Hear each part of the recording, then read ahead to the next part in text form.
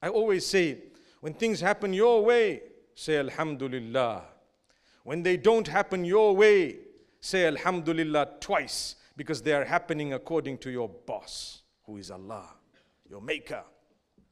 Subhanallah. I was reading an article of a sister, 1979, having arrived, some of you might have seen this, having arrived from Syria into America, and she had a little delay because she refused to take off her scarf in order to take a photograph.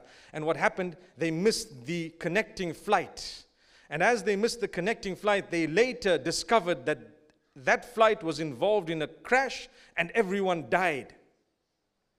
How many of us have been saved by being delayed? We get angry sometimes, agitated because of something that went wrong according to us. But according to Allah, nothing ever went wrong. Subhanallah. Someone can bash your motor vehicle completely. You walk out with a smile. Yes, it doesn't mean you say, it's okay, it's okay. Sometimes it's not okay. No.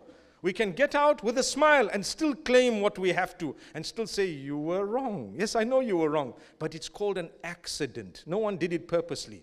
But we come out of the vehicle as though they did it intentionally. Come on, subhanallah. May Allah grant us ease and guide us.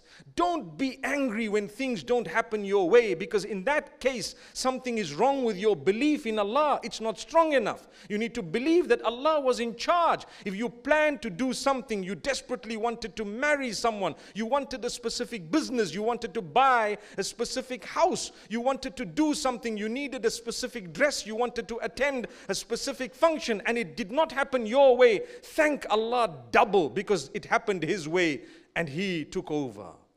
He saved you from something. And even if you don't realize what He did for you at the time, the fact that you're happy with what Allah decided for you would actually earn you closeness to Allah. Allah decided it for you. So don't worry, you've lost out on nothing. The only time you blame yourself is when Allah has given you the capacity, the ability to do something that is beneficial for you or to protect yourself from some harm, and you sat back and said, well, if it's decreed, let it happen.